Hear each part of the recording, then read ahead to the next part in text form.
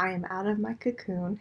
For those who don't know, for the last probably 4 or 5 days, have been stuck in my room with a next level migraine and fatigue, more than I've ever experienced before, which I'm pretty sure was just due to exhaustion from the 2 month road trip that I had and then back to back weddings I was in 2 weeks in a row.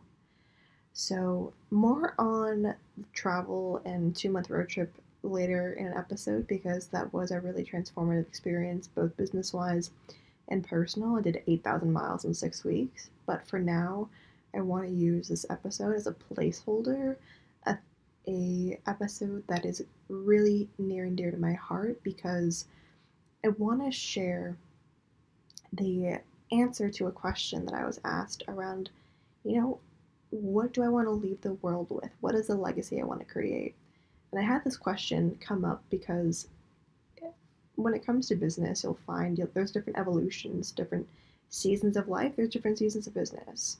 And you get to a certain point in business where you start to have a reflection of everything, of your entire journey of who you are, your identity with your business, if this is even what you want to do, all that kind of fun stuff. But one of the questions that came up was, why does your business exist? Why does it? Why is it here? And I think it's so common since I've been in business for the last 5 years. My first question or my first answer would have been for freedom, to have money and to have the time back so I can create freedom. And I've created that already before, where I've scaled up. I had my 6 month road trip. I've done many trips. I work a few hours a week, depending on the week, depending on the projects as well. Um, I've experienced the questions, the answers that we normally say. But when I really thought about it, it's like, no, really, why does this business exist? Why am I choosing every day, every week to still commit to this business? And this is where the deeper why comes in. And it's something that I missed out my first chance with business, where again, my response was time and freedom. And yes, every new level of business, you can create a deeper level of time and freedom. But to a certain point, you hit your limit where it's like, I'm experiencing a fantastic life right now, to where you need more, or at least people that I work with and myself, I need more. I need fulfillment. I need why I want to wake up in the morning, what excites me, what lights me up. For those who are into human design, I'm a generator, so it's all about um, new things. Apparently, I have Gate 16, which is about enthusiasm. I don't know that much about it, to be honest. um, but this deeper why, it's why a lot of people mention the book of, I think it's Start With Why by Simon Sinek, because when you have that deeper why, when you understand the legacy you want to leave on the world, your business becomes its own entity, becomes its own machine. It's not just for fuel to make money, and money is not bad, but it goes deeper than that. It creates longevity. It also creates a fire, a flame inside of you that is not easily taken out, not easily burnt out, to be honest. So I want to share with you an excerpt from a call that I did actually with one of my coaches on what I want to leave the world with. And before I do that, I want to actually share the written version of this because I wrote this down. I'm a planner by heart, so I wrote this answer down, wanting to share with her, but most of it came from the heart. So you hear my passion in the audio, but I want to share what my answer came through. What I want to leave the world with, and what I want this business to really be for those who need to hear it. So it's going to be high level, it's going to be contextual, but if you have any questions, feel free to let me know. And also, if you resonate with this, I want you to know you're in the right place. So, what I want to leave the world with, I want to create something that makes people feel something and they do the same. To feel something from the copy and energy they exude, to feel something in their daily life like fulfillment. I want them to be touched and to now be energetically woven in, and to feel whatever they need or their people need to go on the next path of their journey. It could be safety, understood, acknowledged, and helping others find out for themselves and for their people. If I could help people create more moments, more emotional connection, and personal fulfillment in their lives, I will feel good because that's what changes the world. is not running away from emotions or intangibles, but leaning into it, quantifying it, and expressing it for the world to see, helping people come home to themselves and find haven in others through their content offers and containers. And usually the ones who need this the most are the ones who are recovering analyticals, who desire more. They are overachievers, to be fulfilled and to dive into their creative depths that they've kept aside. Or again, the overachievers who are burnt out and tried all the traditional tactics that didn't work. Like sparking a flame in each post or story so that they can feel the warmth of the flame, and for a few, fan it to become a roaring fire so that people far and wide can't ignore.